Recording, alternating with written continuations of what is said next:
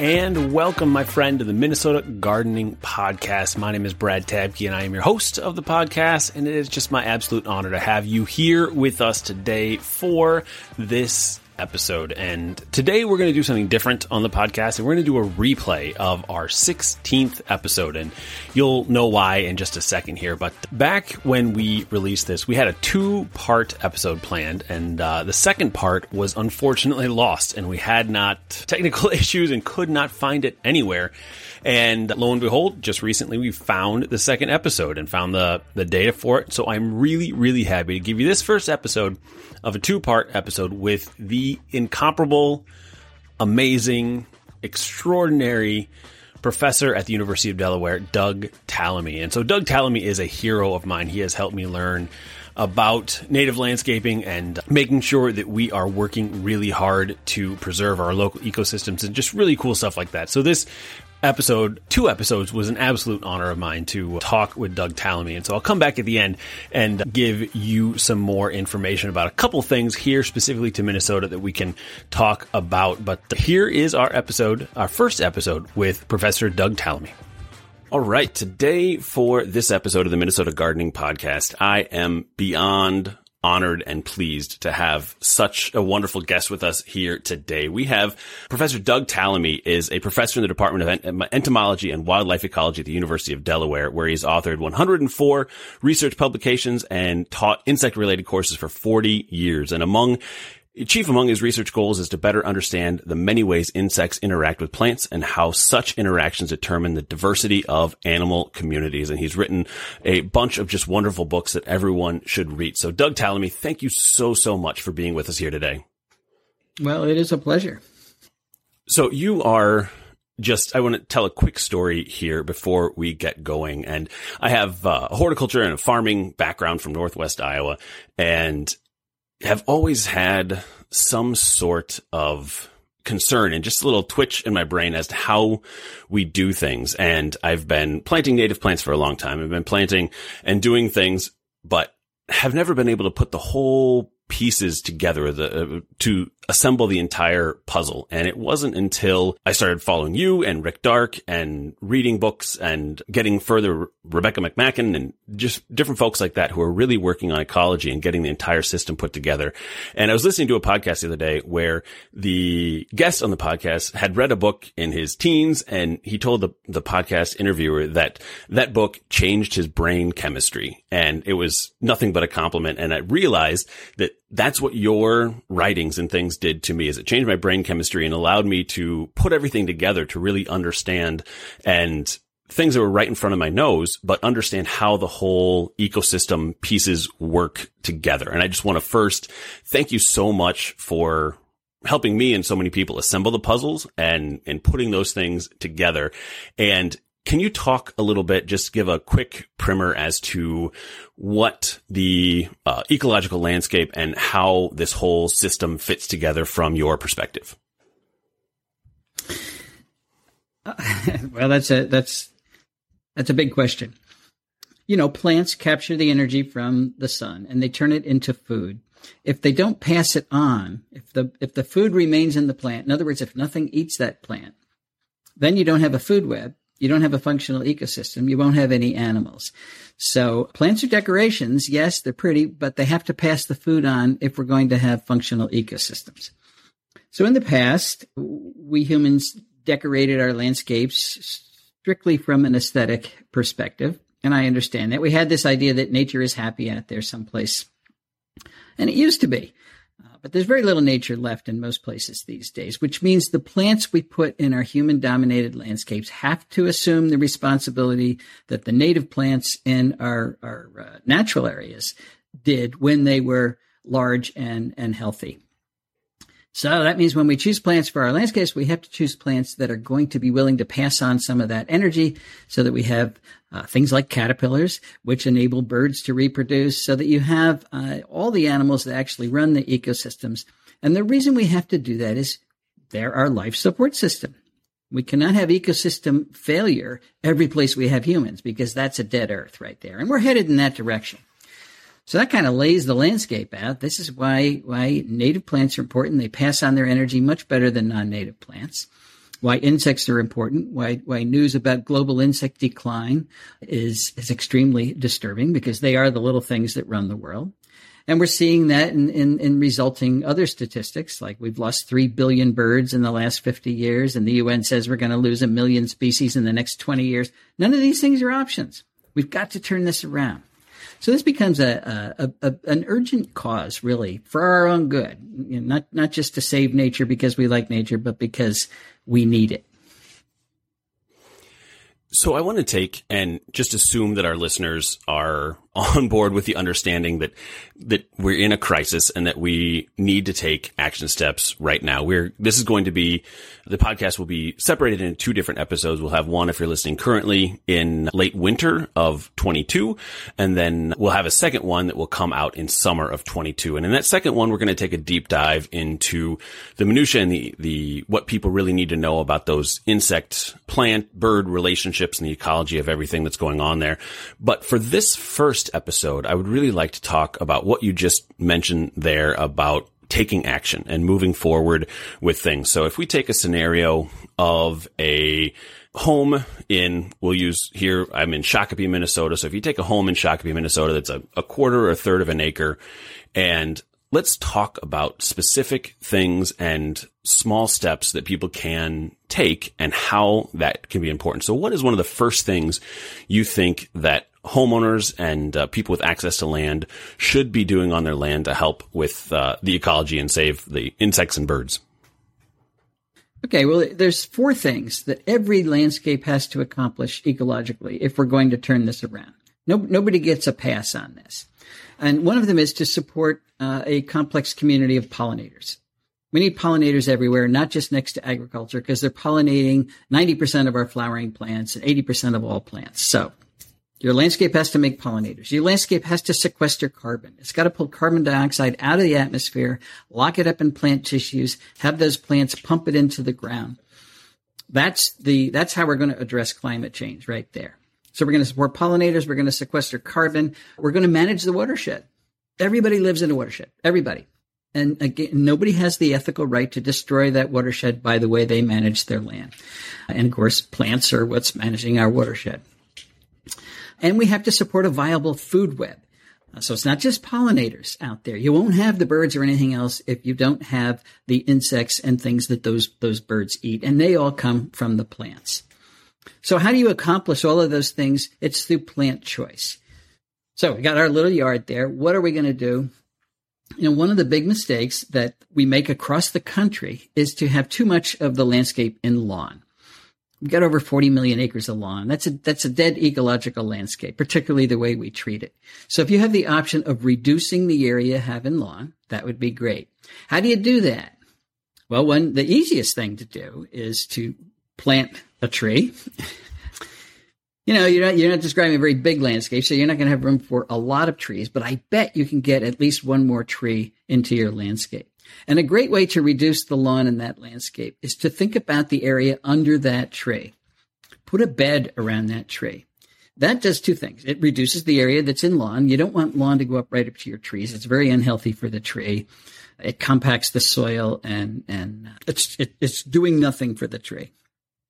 So if you put a bed under there, it's a good place to accumulate leaf litter that then gets broken down and nourishes that tree over time. It becomes a safe landing site for the caterpillars that are developing in that tree. Most of them fall from the tree and pupate underground or in the leaf litter under your tree. If you have lawn under there, and none of that happens and they all die.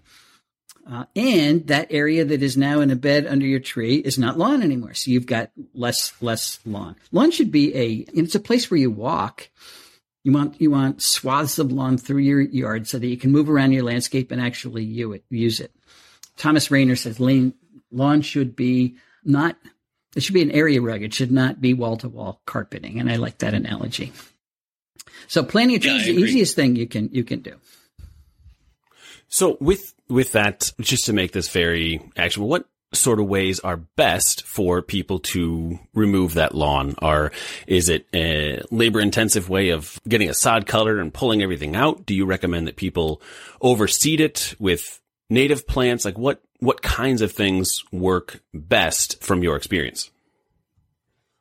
Yeah, that's a good question. I give a talk and I hear people say, oh, I'm going to go home and rip out all my lawn. Don't do that. That's a big job. And then you have a bunch of bare soil. I would pick at it. I would take small areas in your yard and say, well, okay, I'm going to remove this lawn and then plant a bed, plant a tree, plant, a pocket meadow, but get bite-sized pieces so that it's doable, it's not expensive, and it doesn't overwhelm you. For most of the things you want to do, you really have to kill the grass that is now lawn. So you can dig it up like sod, and that's a pretty good way to do it. It is labor intensive, but it's gone. The landscapers who are doing this quickly will spray it, and that works too, but a lot of people don't want to spray. You can cover it. There's the cover it with black plastic or cover it with cardboard. That works if you do it carefully and if you're patient, because you've got to kill those grass roots, and that can take more than a year of covering to do that. But if you've got a lot of time and you can do this in your backyard or someplace where it's not too ugly, that's an option. Overseeding in grass is not a good choice because the grass outcompetes most of those tiny little seeds. If you're planting a little pocket prairie or something and you're trying to get those native plants going, they come up as tiny little things, and they just won't do it in sod. You're going to have to get rid of that grass first. You can put in plugs. They're much more competitive, and that will get your plants going much faster. But you really do want to get rid of the grass in one of those methods that I talked about first, because competition in the early stages of putting in native plants is a serious problem. So that's perfect. I really appreciate that very concrete action step as to what people need to do. And so once you get that grass out of there, what are the qualifications and what kinds of plants should people put back in its place? That is site dependent, and it's owner dependent. What do you want it to look like? What do you want it to accomplish? Think of those 4 things I talk about. Who's going to sequester most of the carbon? It's going to be trees, although prairie plantings sequester much more carbon than people think because they get very deep root systems. It depends on the soil that you have. Are you in acidic soil, basic soil, deep prairie soils? Are you on a rocky slope? And all of those things will dictate what plants you're gonna choose. If you're talking about the front yard, you've got to consider cues for care. We're not trying to buck the culture to the point where everybody hates us. We would like to get more functional plants into the landscape in a way where it fits right in with the culture and nobody even notices it. We'll call it guerrilla landscaping. So this is why the lawn that you keep should be manicured, should be mowed regularly. That's a cue for care. It shows that you are with the program. You understand that the way your property looks. People always worry about property values. We're not going to make ugly properties here. We're just going to have more plants in them. I've lost my train of thought. I don't know where I'm going with that. No, that was absolutely perfect. And so with that of having lawn and framing the native plants with lawn around the edges so that people, those cues and continuing to know there. And then with deciding what plants and what types of plants to put back in, let's drill down a little bit more on the definition of native for a specific region. Here in Minnesota, we have multiple biomes. We have prairie biome. We have pine forest of the north and those kinds of things. How do you know what is a good way to find what native plants are to your specific location? Yeah, another good question. My definition of a native plant is one that has an evolutionary history with the plants and animals around it. So it's been part of this general community, part of the ecoregion, the biome in which you live, for evolutionary time periods. That's long time periods. It's not just the last 50 years or so. Now, plant communities move around. When the glaciers came, they all moved south, and when they retreated, they moved north again. So it's not just what was here forever, because things are dynamic. They move around. But it's what individuals were interacting with each other. So how do you know what that is? Well, if you're talking about a particular plant, you can look at its natural distribution. And the most convenient way, the most accurate way to do that is with a website called BONAP. It's the biota of North America, blah, blah, blah, blah. Just BONAP. And it will pop up, and you can then choose the genus of plant that you're looking for, and all the species in that genus will pop up on maps, and they're colored in, whether they're native or not, and it shows you exactly where that plant has existed in recent times. And you say, okay, here, this is where it is, and it'll tell you whether it's native or not, so you don't have to guess anymore.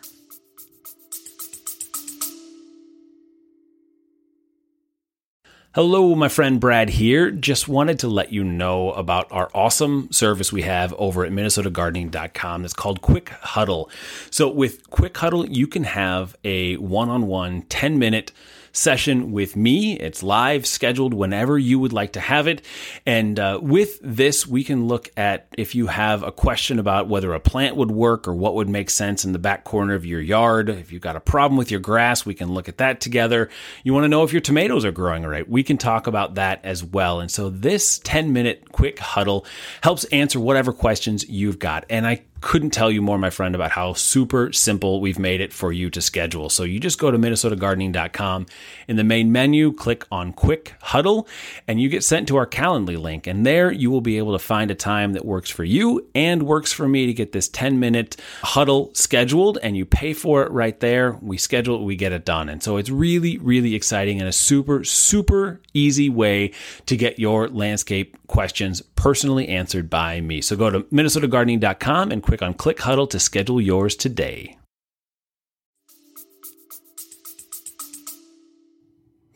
So with that, how strict do we want to be on that native plant to our region? For example, I have always loved shagbark hickory, and I had just always assumed that they were native here in Minnesota. And so when I went on their website and looked, they aren't native specifically to where I am, but probably, I think it's a couple hundred miles, not even that, 100 miles southeast of where we are in far southeast Minnesota. They are native there, and they've been found all through Wisconsin. And how closely do we adhere to that, especially understanding where we're at in climate change and the changing weather patterns and things? Well, it depends on where you live. Now, you in Minnesota are in a transition zone. You're much farther west than we are here in Pennsylvania. And you're moving from areas where you get quite a bit of rain into areas that are drier. You're moving from treed areas into prairie regions. And then the farther west you go, that the drying continues. So you have to be a little stricter. If you move too far away from the normal distribution of hickories, you might be moving out of the rain zone that they can actually survive in. I think about how useful plants are in terms of their contributions to food webs, and that it depends on their contributions to local insect populations, and insect populations move around. So if you planted a hickory and it was 100 miles from any other hickory, it might be a while before hickory insects actually found it. And if it's the only tree, they probably never would. But if other people are planting it, the populations will follow it. And we've seen this a number of times. People planted black locust way outside of its range because it was a great fence tree. Pipe vine, it's a plant of the Appalachian Mountains, but it's now an ornamental plant. And the pipe vine swallowtail has followed those ornamental plantings all the way to the Atlantic Ocean. So the contributions of these plants are not necessarily negated when you move them a little outside your range. That, some people get upset about that. And so you can be as conservative as you want in terms of your plant choice. I know people in Long Island that won't, if a plant is not within 40 miles of where they live, they won't use it because they're worried about polluting the gene pool. Studies have shown that really doesn't happen. Your little planting is not going to pollute the gene pool. And if you plant your plant outside the area where it can live, outside of its provenance, in other words, it'll die. And you haven't lost that much. So I'm a little bit looser on plant choice like that than some people are. But if you take blue spruce from the Colorado Rockies and you plant it in Delaware, it's pretty obvious. That's outside of its ecoregion. It will grow just fine, but it acts like a non-native plant and doesn't contribute very much at all. Got it. That's a really good example there. And so can we talk a little bit as well about cultivars of native plants? And so if you have here in Minnesota, we have a great example is coneflower. So we've got coneflower that grows in native prairies here in Minnesota. But then if you go to a garden center or somewhere, there are a zillion different coneflower cultivars that you could plant. Is it okay to plant cultivars or different types of that native species, or how does that work with Food Web and moving forward that way? Those cultivars have been created, but coneflower is a great example. To change the fashion, it's like hemlines going up and down. If you create a new cultivar of coneflower each year, people will buy it each year. So it's a sales tactic. It's not created for ecological benefit. Although I've often wondered, maybe you could create a coneflower with twice as much nectar or something. You probably could, but when you are choosing cultivars, you are taking a chance that it will not be as ecologically productive as the straight species. Now, we've done studies with woody plants in terms of insect use of the leaves. When you take a tall plant, you make it short, or if you make a green leaf red or purple, very common cultivar. If you enhance berry size, if you introduce disease resistance, we had 6 different traits we looked at. The only trait that consistently reduced insect use was making a green leaf red or purple, because that's loading the leaf with anthocyanins, and those are feeding deterrents. So, I guess that's pretty good news. Some cultivars are quite useful in the landscape, particularly the ones that take tall, leggy plants and make them a little bit shorter. But when you look at pollinators, Annie White at the University of Vermont has done this, and there are very few studies on this, by the way. But her news is not so good. When you start changing flower traits, like with coneflowers, when you make a coneflower look like a zinnia, that's creating a double flower. In other words, you're taking reproductive parts of the flower and turning them into petals. You see this quite a bit. That's taking the nectar reward and the pollen reward out of the flower entirely. So that's not going to be any use at all. If you change the petal shape or the flower size, flowers have very strict energy budgets. So you're taking energy from typically the production of reproductive materials and putting them into some decorative function.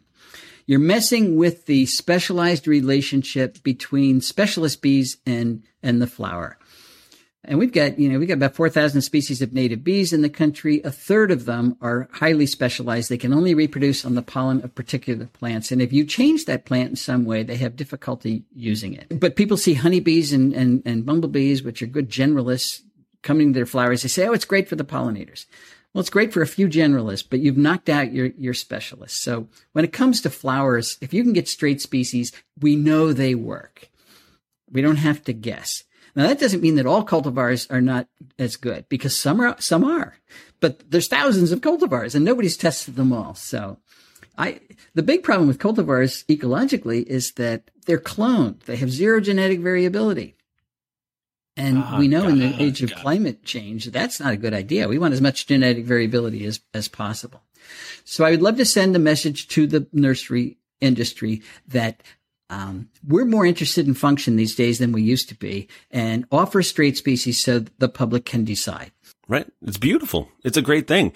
And as people are taking out their lawn and planting beautiful native coneflowers, what are other action steps and what are other things that homeowners and people with access to land should be doing? I just mentioned briefly, Minnesota has a cost sharing program where the state can pay you for converting part of your lawn to native prairie. You should look into that program because that's motivation. We've actually had 2 different podcast episodes about the Lawns to Legumes program. And if people are listening to this right when it releases, it's one of the last week or 2 weeks before you have to get your application in. So make sure to look up Lawns to Legumes. And I think it was episode 3 that we talked about it. And then I think episode 10 was the next one. So yeah, it's a wonderful, wonderful program. Okay, great. And now I'm sorry, I've forgotten your question. No, what are the next action steps? What other things after people remove lawn and then add native plants to that? What other things should people be doing? Well, boy, when you've done that, you've taken care of your responsibility.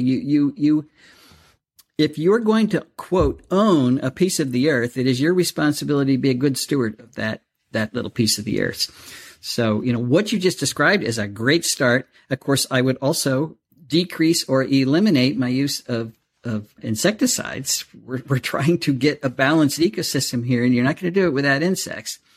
So hiring Mosquito Joe to come spray at your yard or fog your yard after you've done this just negates everything you've just done. You've just killed all the insects that are in your yard. So be sure you don't do that. Homeowners use a ton of insecticides that they just grab the can and they spray everything. Tolerate the life that you've just brought to your yard.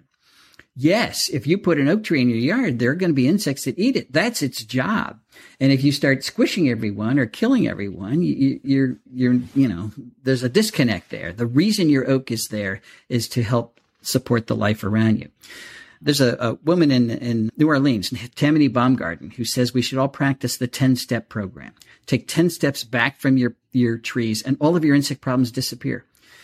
And that is the distance at which we view most of our plants and our trees. We don't examine them right up front. They're all going to have little bits eaten out of them. And if they don't, they're not doing their job. So build a little tolerance into your landscape as well. So I have a friend who I gave your book to, and she's been reading it, and I called her and talked to her about what should I ask Doug Tallamy when he comes on the podcast today to talk through things. And her big question was that the first 100 pages or so of I had to look, couldn't remember if it was Nature's Best Hope or Bringing Nature Home, but Nature's Best Hope it's a little dour. It's not necessarily a pick-me-up kind of book explaining and setting up where things aren't going well. How do you project hope, and how do you help people understand that they're taking care of their lawn and their landscape? And I love when you just said earlier that no one has the ethical right to mismanage the watershed and that kind of thing. How do you project hope, and how do you tell people that this is something you can do and we can all do this together? Well, I talk a little bit about the history. That was the dour part of the book. Our culture has assumed that humans and nature cannot coexist, and we've built everything around that. And when there weren't that many humans around and there was a lot of nature, it worked. But now that's just reversed. There's humans everywhere. And if we continue with this exclusionary approach to nature, where, humans are here and nature is someplace else, in most places, there aren't very many someplace else's. That's not necessarily true in northern Minnesota, but we've eliminated nature from human-dominated landscapes. We've got parks and we've got preserves, and we're in the 6th grade extinction. So those parks and preserves are not working. They're not big enough, and they're too small, and they're too isolated. So my message to people is that we've got to do conservation on private property. Most of the country is privately owned. It's owned by people. And they all have a responsibility to at least be good stewards of the land they own. It's not a big ask. It's just a basic responsibility. We do conservation, but we've turned it over to a few specialists, a few ecologists, a few conservation biologists, and everybody else seems to have a green light to wreck the planet. That is hurting us. It's hurting you. It's hurting me. So I'm really asking you to be a little bit more selfish and take care of yourself. This is our nest. We're fouling it. We don't foul our houses. We clean them up. This is our house. We've got to clean it up. So the big thing I found is people don't push back against that. They just didn't know it. They didn't realize that we're in the 6th grade extinction. They didn't realize that nature is supporting us. And, it's interesting. We like it, but if it disappears, that's okay too. So when you find out that, no, it's not okay, most people seem to be very much on board. And that's why I say, you are nature's best hope. Everybody's got to adopt this action plan and enact it. And if you do it, we're good. If you don't, we're not so good. So, the ball is in your court now. And whether or not we take advantage of it, we're just going to see. And this is wonderful place to end the first episode here. And if you could give people an understanding of what your homegrown national park movement is and how they can participate in that. And then we'll end this and we'll invite everyone back to the second episode this summer. Well, Homegrown National Park is our attempt to get this message, what I just articulated, to get it to go viral. If we cut half the area that's in lawn right now, if we got 40 million acres of lawn in the U.S., if we cut that in half, that gives us 20 million acres to practice conservation on. So that's the low-hanging fruit. That's something we can all do right away.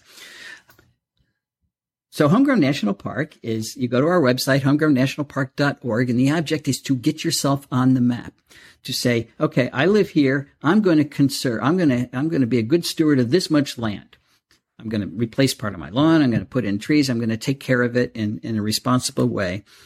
And your little piece of the world is going to light up. And the object is to make this a visual progress. We can see the U.S. adopting this, see it spread. We can see where the gaps are as more and more people light up the map.